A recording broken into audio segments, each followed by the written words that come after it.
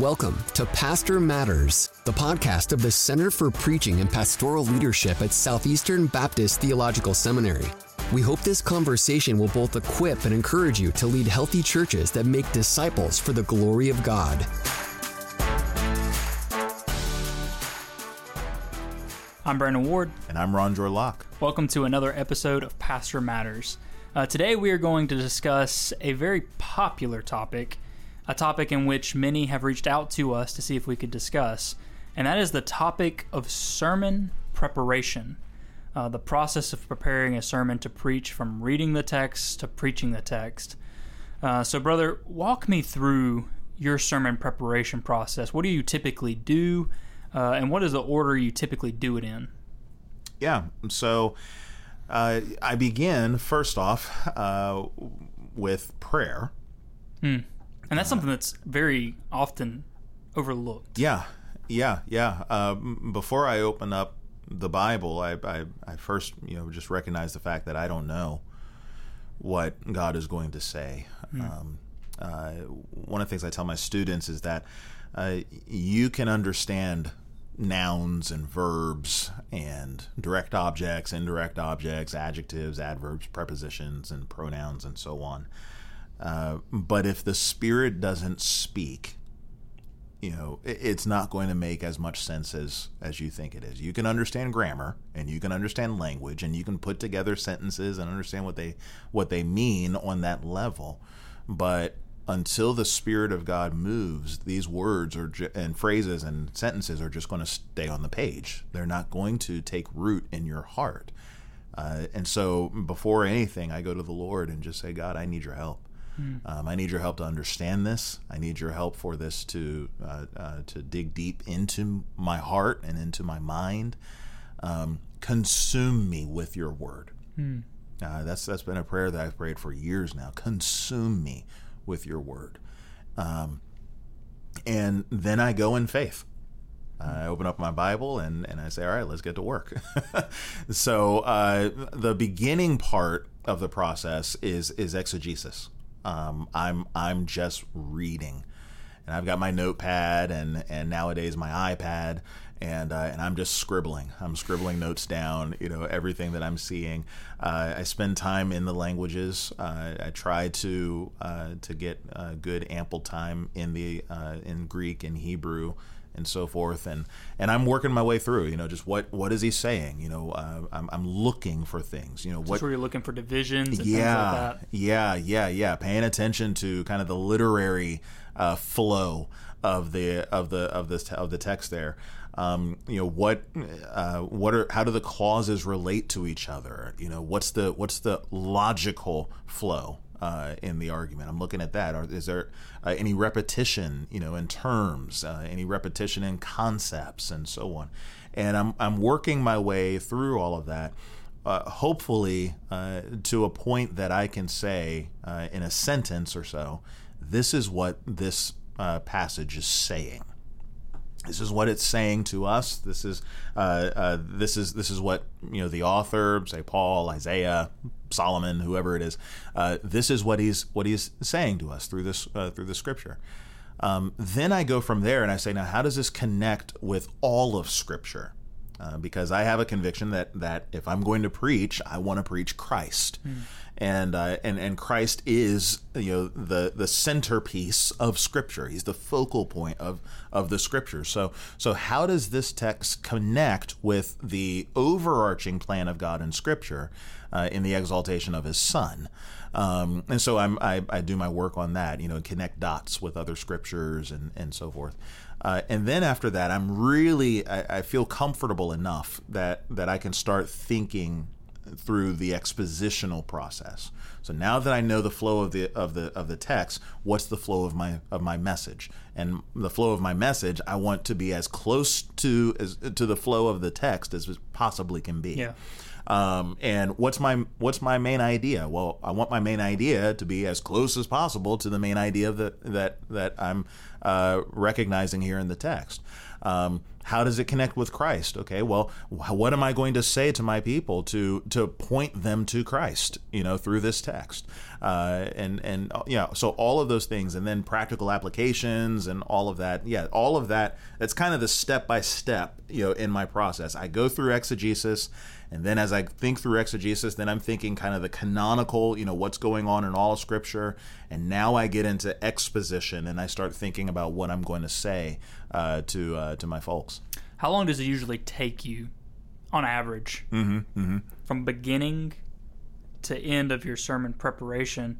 And is it pretty consistent, or does it change depending on the text that you're in? Yeah, I say it takes a few weeks. I give myself a couple weeks. One, because I want to have time to get into the languages. I just want to see what's going on in there. Now, would you say that was the same even when you were pastoring in Baltimore, that you give yourself a week, or was it different? No. When I was pastoring, I would do that. Okay, it was weeks. Yeah. Okay. I would try to spend at least a few days, just looking through it, and especially if I'm going through a larger text. So an Old Testament narrative or something like that, where I've got a lot of verses, and even though I can hang, with the Greek and the Hebrew, if you throw me, a story like David and Goliath, which is well into, if I remember right, somewhere around 60 verses or so. Give me a week, give me some time. So you would say it's like super important for you to stay disciplined and on top of it, because if you require that much time, waiting until the last second means exactly you ain't getting it all in. Exactly. And I just want to see how this text flows. I just want to see what's going on here. Are there things that are there in the languages that may not be there in the English? Or at least there are nuances that I can pick up on as I'm going through the languages that really enhance what I'm reading when I read it, in our English translation. So I want to pay attention to those things. So yeah, I give myself a time so that I can do that. Now there may be some passages where I need a lot more time. So I remember when I was preaching through the Gospel of Luke, and I got to chapter 16, verse 18, which deals with divorce and remarriage. And I said, okay, well, I'm going to have to think through this pastorally, and I want to make sure that every word that comes out of my mouth is exactly what I need to say, and I'm not going too far to the right or to the left, in terms of saying something that will completely derail the message or anything like that. I want to make sure that I'm true to the Scripture. I want to make sure that I'm true, and loving pastorally, and so on as well. And that for me just took a lot more time and a lot more meditation and a lot more prayer. So yeah, you may have some texts where you say, I'm going to need more time with this. There may be some that may be a little bit more difficult to understand, and you've got to do your homework and think through that. So yeah, it may take some more time for you in those regards. But yeah, I give myself about, at the very least a week. But normally I want to have more than a week, just so I can kind of live in the text for a little bit. So we've talked about this before, going back to kind of your process. One of the things you do is you typically wait towards the end of your preparation to put together the introduction and the conclusion to your message. Why do you do that? Yeah. Well, part of the reason just simply is I need to know what I'm going to say first. Yeah. I can't introduce a message if I don't know what the message is. Plus, you fall into the trap of relying so much on your introduction that's what shapes the message. Right. Same thing with illustrations. I usually keep my illustration, my work in illustrations at the end. I want to make sure that I know what I'm saying. And once I know what really what I'm saying, I want to know what the Scripture is saying. And so I can't illustrate a point that I am unaware of. I need to know the point first, and then I can illustrate it. I need to know the point of the message, and now I can introduce it.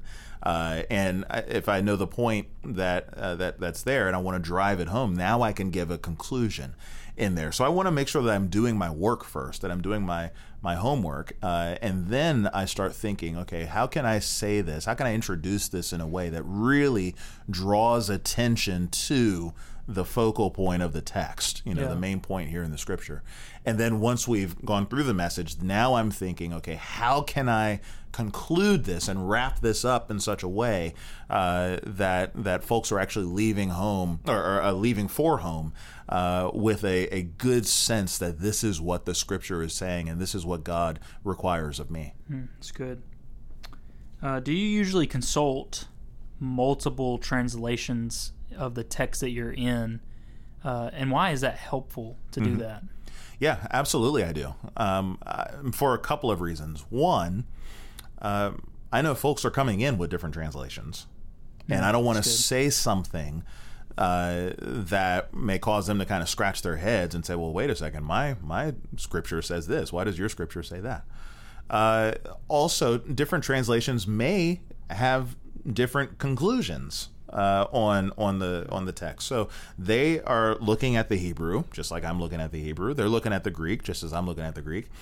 And I may translate it one way, and they may translate it different ways, and they may not even agree with each other. Okay? An example of that is in Psalm 8. In Psalm 8, you see out of the mouth of babies and infants, in some translations it says, you have ordained praise. But there are other translations that say you have established strength. So now you go, okay, well, which one is it? Is it ordained praise or is it established strength? Well, if I don't know that because I didn't look at the translations, then I don't know that I need to answer that question. And so I may have to do some work after looking at the translations to say, okay, well, which one is it? Which is a better translation for that? And then I can address that in my message. If not, then I could say one, and someone else is looking at a Bible that may say the exact opposite, and they're looking at that and they're going, why in the world did Pastor say that? What's he what's he doing? As he's looking at the text, he said, establish strength, and mine says ordain praise. And what is he doing? Does he not want us to praise the Lord? Is and my then Bible their mind broken or is he broken? Right. And now their mind is gone, Yeah. And so you want to make sure that you're that you're paying attention to those different things. Yeah. Another thing also is different translations can be really helpful with your wording. So I may look at a translation, I go, wow, they said that in such a really impactful way. They just captured it with better wording than I ever could have come up with, and I can say that, hey, this translation says this. I love the wording, the way that they worded that in this translation. Yeah. So all of those things can be really helpful with your preaching. So you mentioned that you do look at the Greek and the Hebrew. Would you say that pastors should consider knowing the biblical languages? Do you think it's required to know the languages before you preach a text? Yeah, I always caution against saying it's required, as if to say that if you're not versed in Hebrew or Greek, you're not really preaching. Yeah. I don't want to say that. I don't think that's true. There are tons of pastors around the world that have never learned Greek or Hebrew. And I believe wholeheartedly that they're preaching the scriptures and that what they're saying is biblical. So I want to be careful with that. I don't want to say it's a requirement, but I do absolutely recommend that pastors learn the languages. And here's the reason. There are things that just simply get lost in translation. They just do. And that's not even Hebrew or Greek to English. That's any switch from any language to another language. There are things that just simply get lost in translation.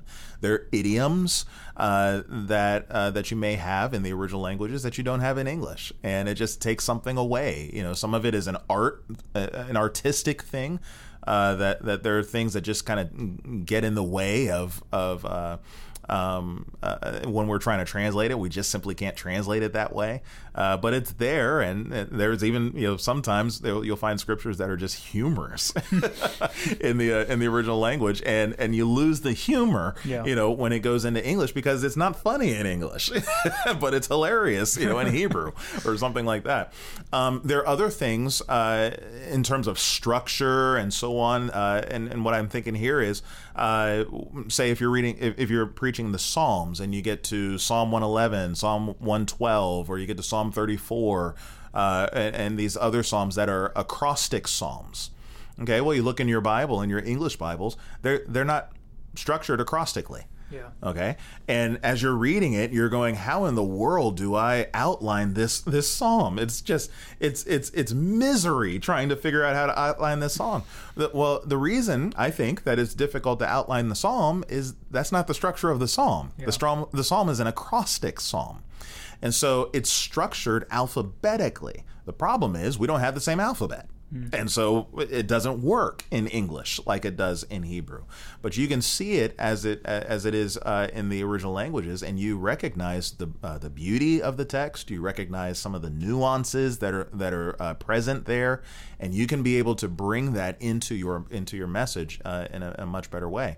There's also one other thing I'll mention. And with this, I'm thinking more about the Greek, although it's there in the Hebrew too. There are many, many words that you'll find in the languages that just simply aren't translated the same way in English, or they're translated the same way in English. A good word that I could think of is love.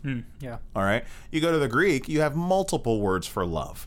And each one has, a slightly different nuance, and so forth. But in English, it's love.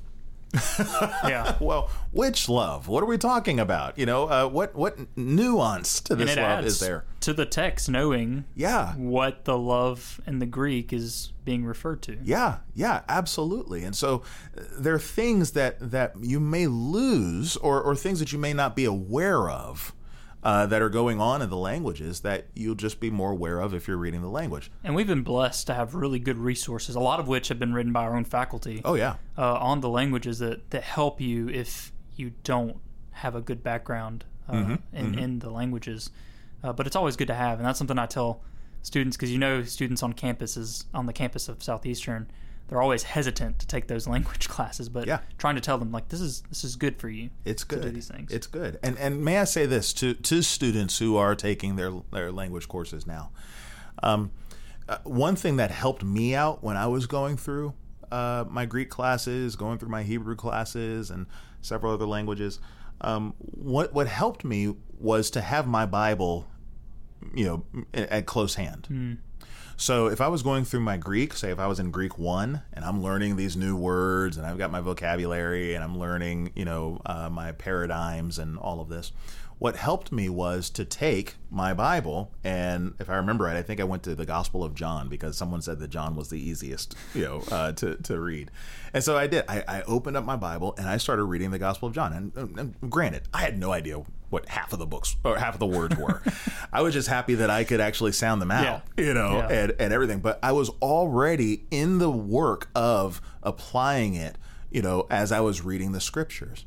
And I remember I had moments where I even kind of teared up a little bit as I was just going, I am reading Greek. I don't know what it says yet, but I'm reading it. I can recognize letters. I can recognize, all of this. And the further I went in my study, the more it made sense. And here I am now, with my Greek text in hand and so on. And I'm looking at it, and there's so much more that I see and recognize and everything just because it's been with me for all of these years. And I've even seen you do it when we're having discussions and you pull up your iPad and you start looking through it and just how you process the text in its language. And that's been extremely helpful for me to see that. Absolutely. How much do you typically utilize commentaries? Because I know this is another big thing when we're talking about sermon preparation. So how much do you use them? When do you use them? And what are your favorites if you had to pick? And I know that's a hard question because you could go through, well, my favorite in Romans is this, but just kind of some good series for people for pastors to consider. Yeah. I do use commentaries. I'm very picky when it comes to commentaries, who I use, when I use them. I'll answer the when first. When do I use commentaries?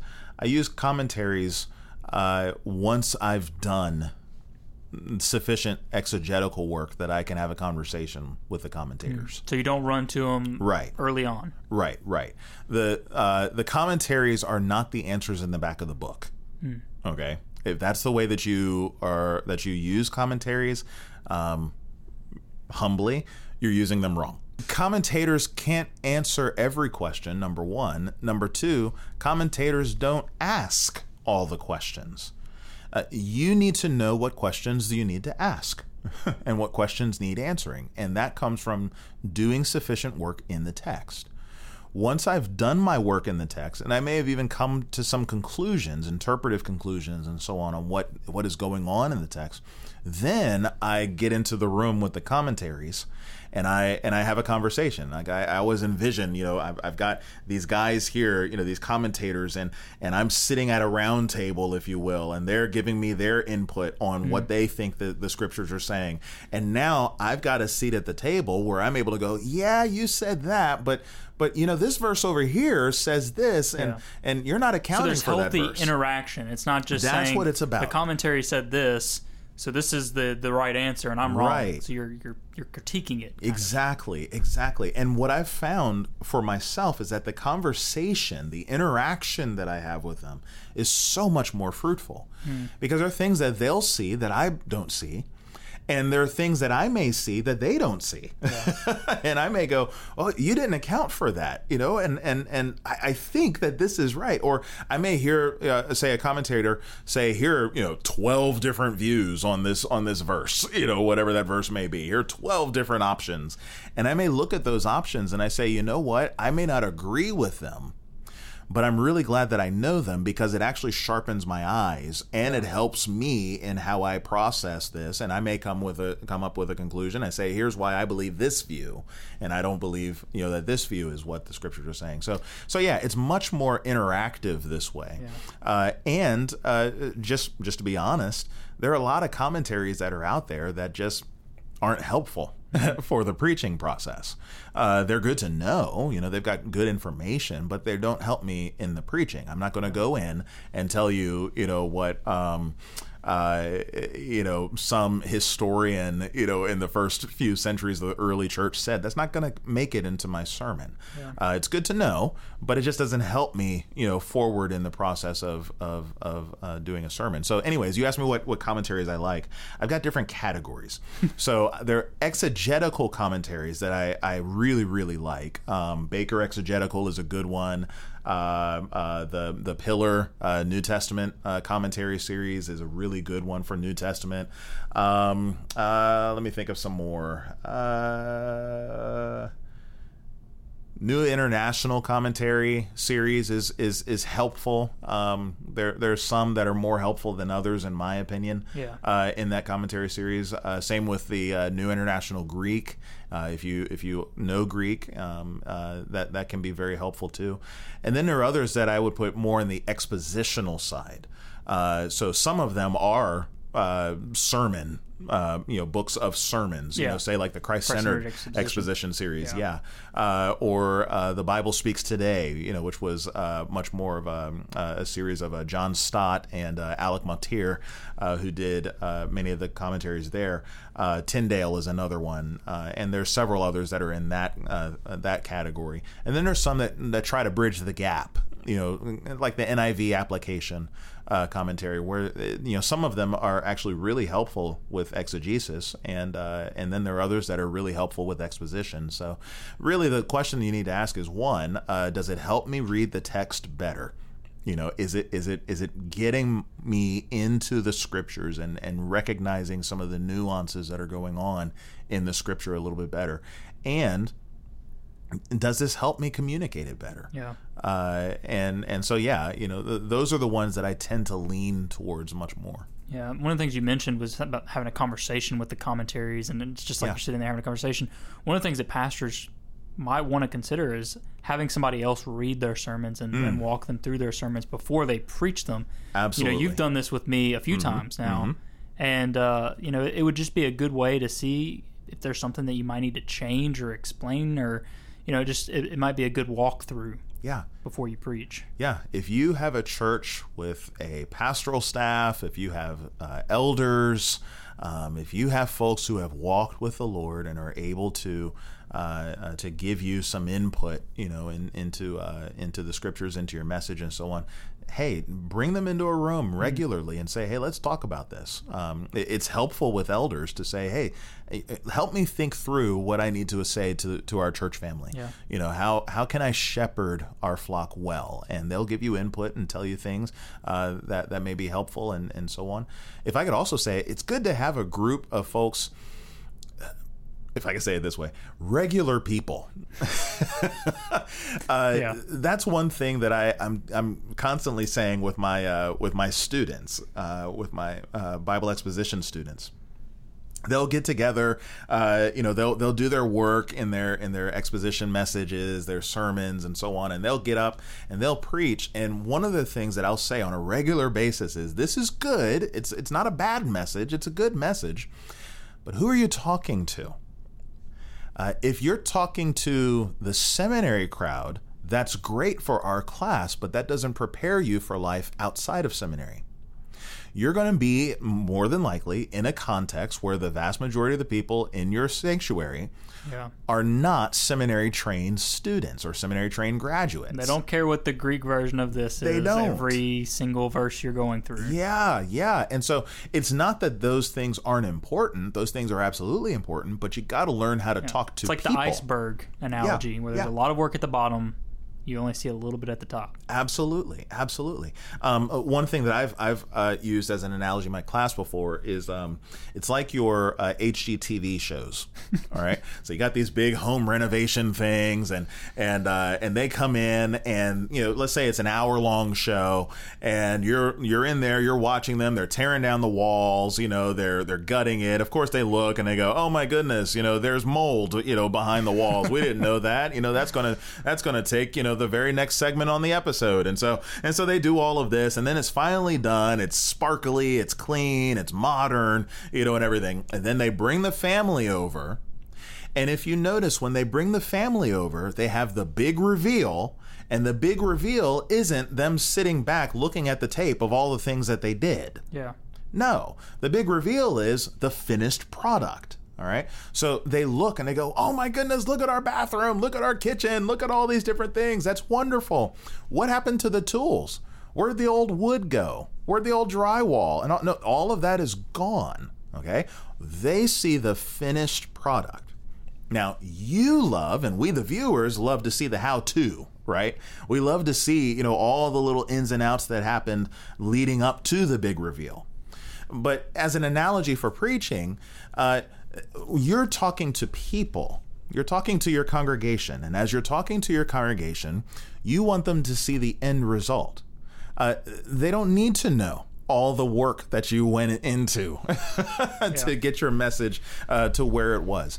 They don't necessarily need to know, unless it's absolutely crucial to the text, what it said in the Greek or in the Hebrew or all of that. That helps you so that you can more effectively communicate to them what the scripture says. Okay, so remember that you're talking to regular people. They're not seminary trained, or so on. Just tell them what the scripture says and tell them why it should matter to them. That's good. It's kind of like an iPhone.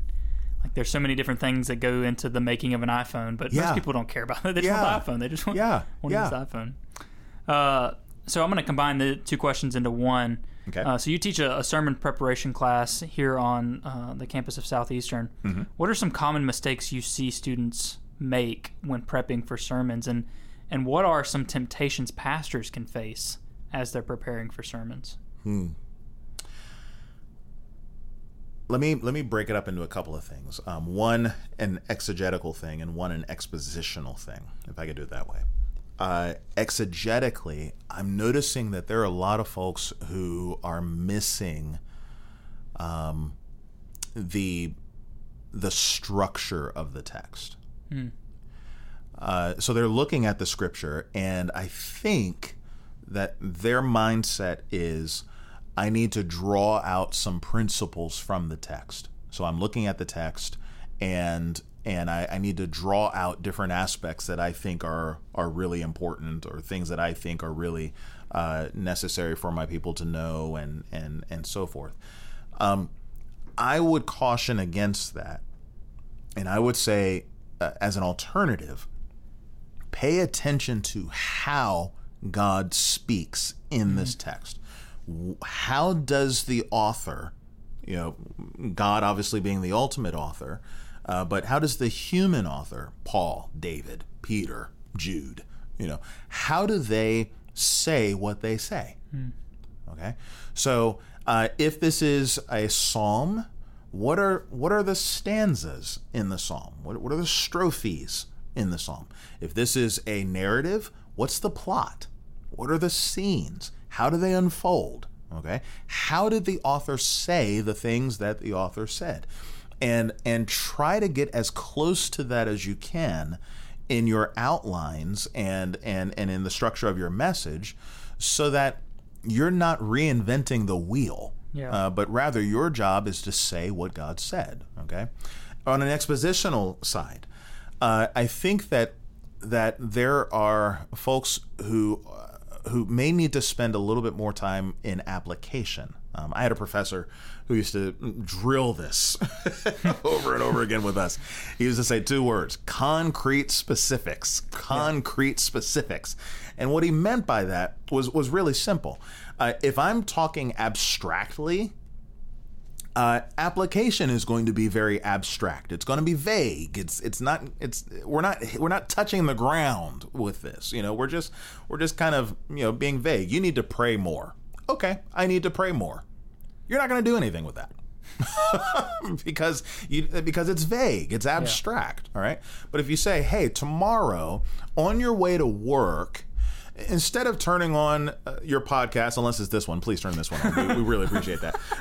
Or music or something like that. How about you, in silence, you just spend your time from A to B with the Lord, just talking to him in prayer. On your way home from work, just spend time talking to the Lord in prayer. You have time. Why don't you use that time? Well, now I've given you a concrete, specific, something that you can take with you now when you leave. Something when you get in the car, you're automatically going to think about. Absolutely. And so I push students, preachers, kind of young folks in the ministry, and I tell them, be as concrete and specific as you can. You're only helping your people out because you're giving them something that can kind of capture their imagination, if you will, as they leave out from here. They can think, okay, I've got some ideas, some pictures of what this looks like. Now I want to implement this into my life. So on the exegetical side, get as close to the scripture as you can, and especially the form of the scripture. Get as close to it as you possibly can. And in terms of exposition, be as specific as you can in your applications and so on. Show people that this really is God's word to this real world. So good. Last question. What are some really good book recommendations for guys looking to get better in this area, or who are just interested in sermon preparation? Well, there are definitely some classic ones. There's John Broadus's on the delivery and preparation of the scriptures. I think I got that right. I always get those mixed up. If it's delivery and preparation or preparation and delivery. I think preparation and delivery is the more logical one. So on the preparation and delivery of sermons, that's a really good one, a classic one. More recently, and by that I mean about 40 years ago, there was Haddon Robinson's book, Biblical Preaching, which is a great book for just going step by step through. Brian Chappell's Christ-Centered Preaching is a great one. Our own Jim Shaddix and Jerry Vine's Power in the Pulpit, that's another good one to kind of go step by step through the scriptures and step by step through the process of exposition. There are many, many books kind of in those same veins. Those are the ones that kind of come to the top as I was thinking. But and then there's some that are great to read, just to get a feel of what biblical preaching sounds like and looks like. Books like our good friend Eric Redmond, his book Say It, which is looking at sermons from an African American context. But you're looking at the sermons there, and this is what what biblical preaching looks like. What it sounds like. When you're sticking close to the text. There are plenty of books that are out out there, and I definitely would recommend that some folks pick them up and even incorporate them into their own process. And even if you don't do exactly what they're doing, it's always helpful just to see what other people are doing. Absolutely.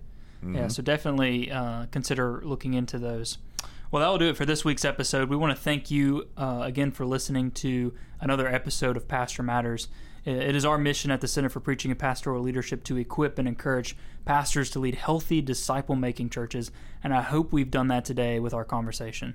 Yes, and as always, my beloved brothers, be steadfast, immovable, always abounding in the work of the Lord, knowing that in the Lord your labor is not in vain.